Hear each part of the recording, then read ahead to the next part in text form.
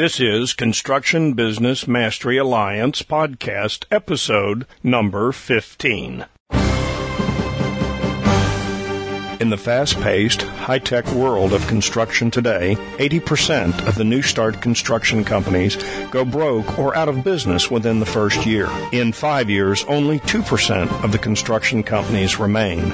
Construction Business Mastery is dedicated to providing educational information and resources necessary for construction companies to succeed and prosper.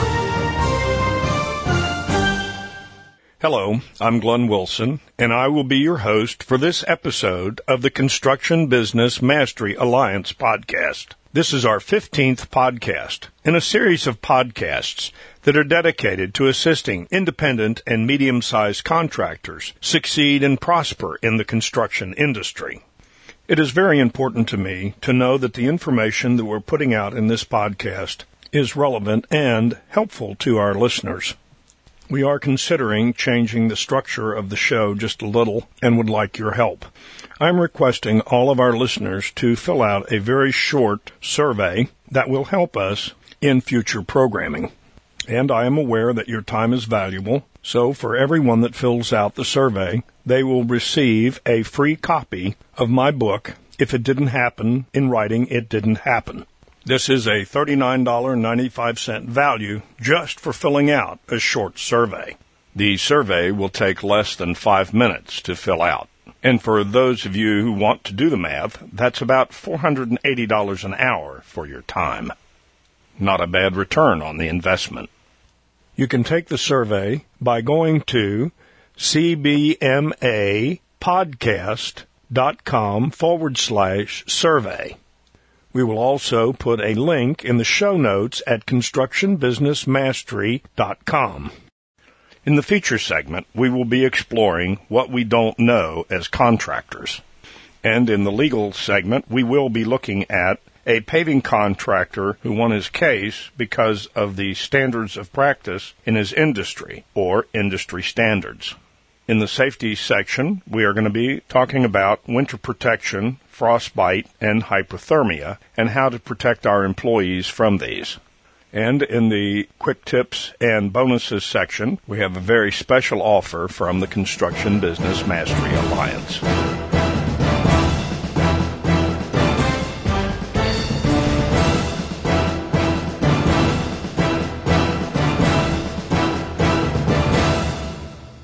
And now it's time for the feature segment of the Construction Business Mastery Alliance podcast.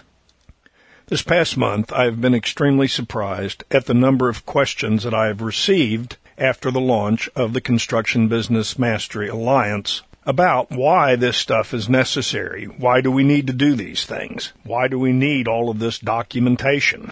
Most of these questions are coming from small, independent contractors. So in our feature segment this month, I decided to relay a couple of personal experiences that I had early on in my career in construction. The first story is about an experience that I had just after graduating with my construction management degree. I believe I have told this story in the very first podcast that I ever produced, but I think it's important enough now to retell the story. After graduation, I went to work for a developer developing industrial parks, large warehouse buildings, and I was assigned to a project site as an assistant superintendent.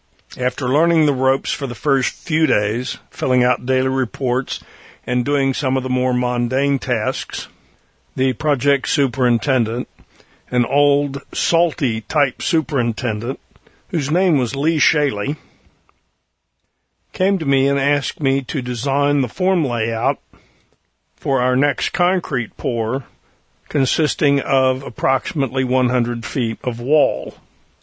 Well, I got out my T-square and slide bar and started drawing up the necessary drawings to give to the field crew, showing all of the wailers and braces and turnbuckles and brackets and ties that we needed in the forms. When it was complete, I presented it to Lee for his approval. He looked at it and said, well, we don't need this many braces, we don't need this many turnbuckles, we don't need this, we don't need that. In short, he tore my plan apart. Well, I proceeded to explain to him that we needed all of these things and showed him the engineered reasons why we needed what I had drawn, and concluded the whole conversation with, if we don't build it like this, the forms will blow apart and won't work. Well, Lee just smiled at me and kind of did that finger thing, says, well, come here, and walked me over to the door and pointed out to about 100 feet of wall that had just been poured a couple of days earlier with the forms exactly the way Lee had described. And he looked at me and said, Glenn, your way may be technically correct, but my way is faster, easier, and cheaper.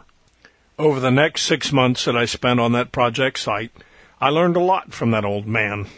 He was a fabulous mentor. The biggest thing that I learned was that even with my degree in construction management, I still had a lot to learn. The next aha moment I had, I was in my mid-30s working for a large general contractor as a project manager.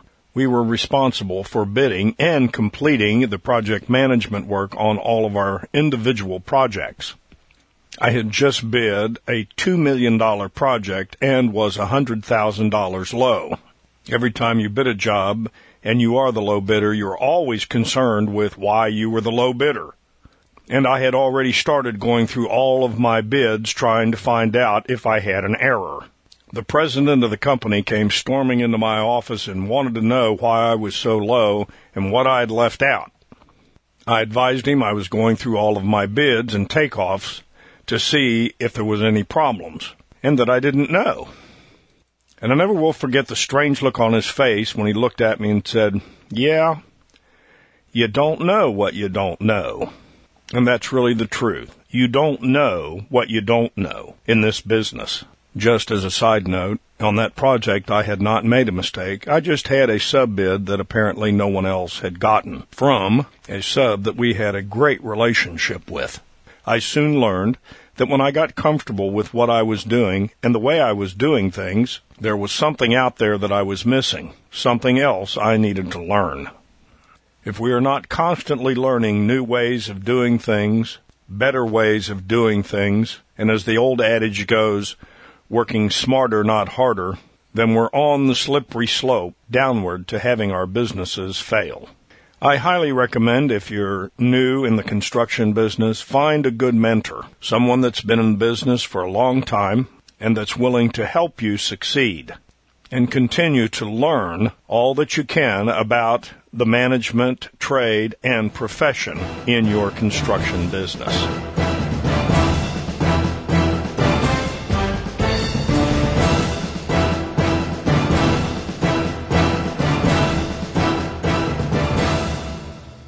It's time for the legal segment of the Construction Business Mastery Alliance podcast.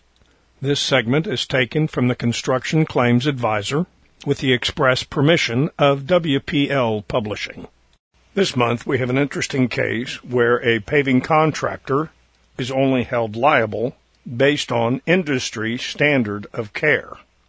A Tennessee court has ruled that a paving contractor had no knowledge of an inadequate existing subgrade and therefore had no duty to warn the project owner of the problem. The contractor was not required, under the warranty of workmanship, to conduct a more extensive subsurface investigation.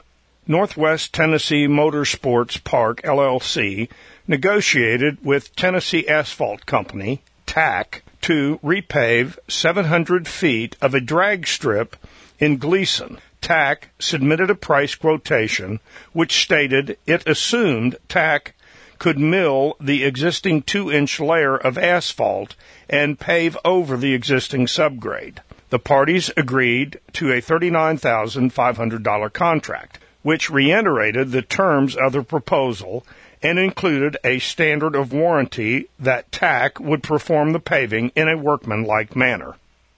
Prior to starting work, a TAC employee took 4 core samples. The employee noted water in the holes, but he believed it had been deposited by the water cooling system of the coring machine. The employee later testified this was common and not a cause for concern.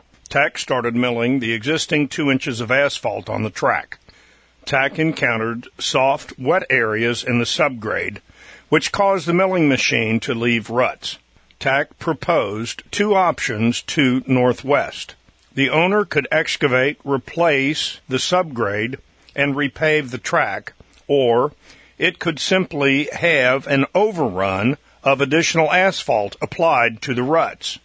Northwest elected the latter, less expensive option, and issued a change order to that effect. TAC continued its operations, but its heavy equipment damaged the track, including staging areas outside the contractual scope of work. An engineering investigation disclosed that the entire subgrade had a high moisture content due to improper drainage at the site. The track would have to be excavated and replaced. TAC offered to do this for $200,000, but Northwest hired Ford Corporation to do the work for $186,800. Northwest never paid TAC under the original contract. Northwest sued TAC for breach of contract. The project owner alleged TAC breached the warranty of workmanship when it failed to alert Northwest to the subgrade problems. TAC should have notified Northwest of the water in the core holes and should have conducted more extensive investigations of the conditions of the subgrade. TAC counterclaimed for the contract price as increased by the change order. The trial court ruled that TAC breached the warranty of workmanship. The trial court initially awarded Northwest the full cost of replacement, but then reduced the recovery to limit it to the area within TAC's scope of work. Northwest appealed the reduction in the damage award. The Court of Appeals of Tennessee reversed the trial court's ruling of breach of contract. The warranty of workmanship required TAC to perform in a manner consistent with industry standards. Northwest failed to show that TAC deviated from those industry standards in any way. There was no evidence that the standard industry practice was to inform owners of or to be concerned by the presence of water in 2 or 3 inch core samplings. Nor was there any testimony that standard industry practices required TAC to do more extensive testing with regards to subsurface conditions in a paving project, or the use of less heavy machinery, or use different access points to pave an area of light-duty asphalt. The court reversed the judgment in favor of Northwest and awarded TAC the full contract price as increased by the change order. A note here, a prudent project owner should have investigated the conditions of the subgrade prior to even discussing the work with a contractor and would have designed the project accordingly. It is important to understand what your industry standard of care is or industry standard of practice in order to protect yourself in case problems arise as they did here.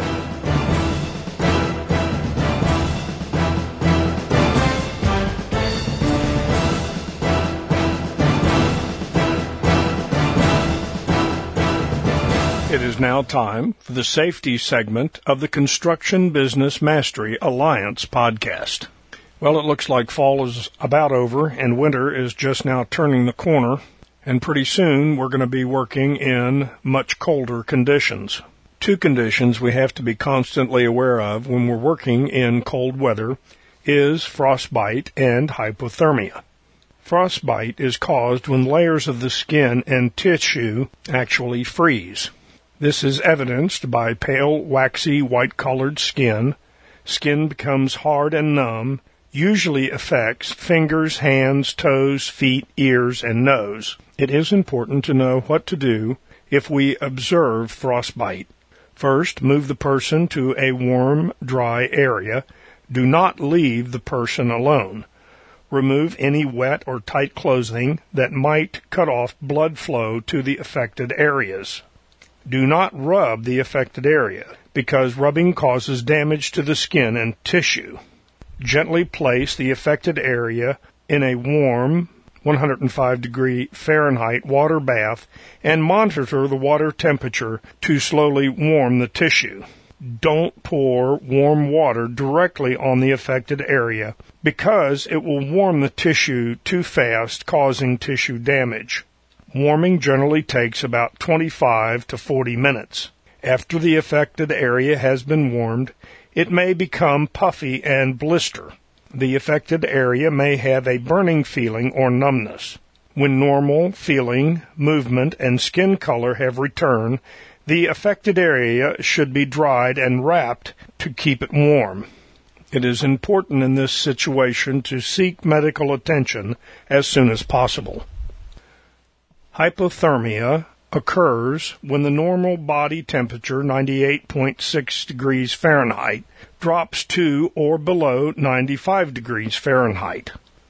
These conditions are evidenced by fatigue or drowsiness, uncontrolled shivering, cool, bluish skin, slurred speech, clumsy movements, irritable, irrational, or confused behavior.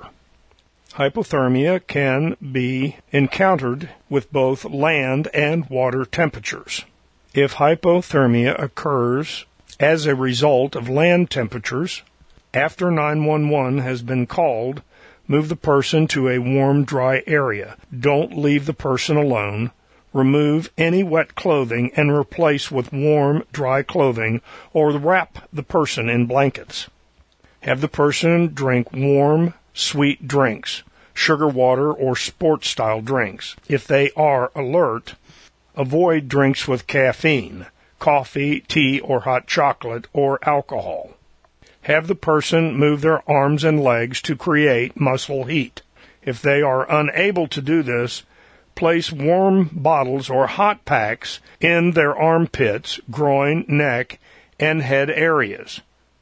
Do not rub the person's body or place them in a warm water bath. This may stop their heart.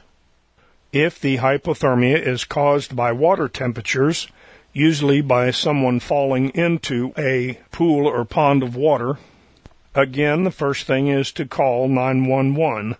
Do not remove any clothing. Button, buckle, zip, and tighten any collars, cuffs, shoes, and hoods because the layer of trapped water closest to the body provides a layer of insulation that slows the loss of heat. Keep the head out of the water and put a hat or hood on. Get the person out of the water as quickly as possible. If you are the one in the water, get out of the water as soon as possible. If you are in the water, do not attempt to swim unless a floating object or other person can be reached because swimming or other physical activity uses the body's heat and reduces survival time by about 50%. If getting out of the water is not possible, wait quietly and conserve body heat by folding arms across the chest, keeping thighs together, bending knees, and crossing ankles. If other persons are in the water, huddle together with chests held closely. It is important to know how to protect our workers in winter conditions. It is important that we train our employees to recognize the environmental and workplace conditions that lead to potential cold-induced illnesses and injuries. Learn the signs and symptoms of cold-induced illnesses and injuries and what to do to help the worker. Make sure our employees have proper clothing for cold, wet, and windy conditions. Layer clothing to adjust to changing environmental temperatures. Wear a hat and gloves, in addition to underwear that keep water away from the skin, polypropylene. Take frequent short breaks in warm, dry shelters to allow the body to warm up. Perform work during the warmest part of the day. Avoid exhaustion or fatigue because energy is needed to keep muscles warm. Use the buddy system. Work in pairs. Drink warm, sweet beverages, sugar water, sports-type drinks.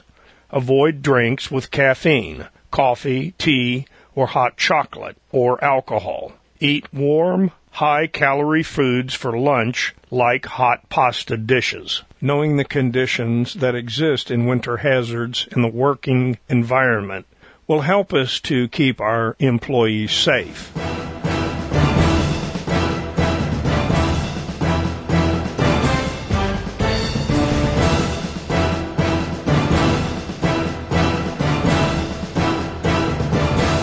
And now it's time for the quick tips and bonus section of the Construction Business Mastery Alliance podcast.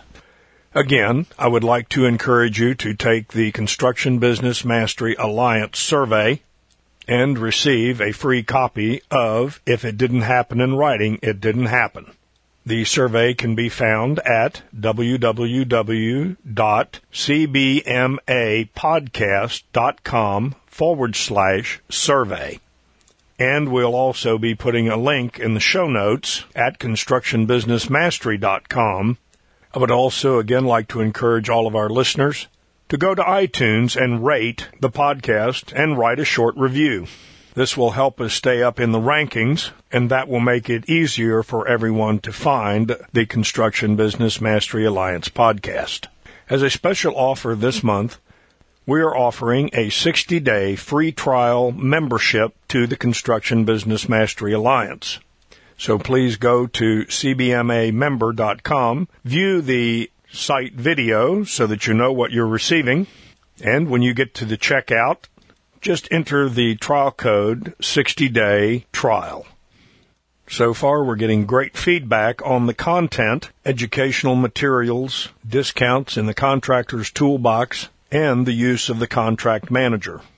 If you're just now starting a construction company or have just started within the last year, these are resources you won't want to be without. Even if you've been in business for years, being a member will be invaluable. And remember, in the construction industry, don't hope you will succeed. Plan for success.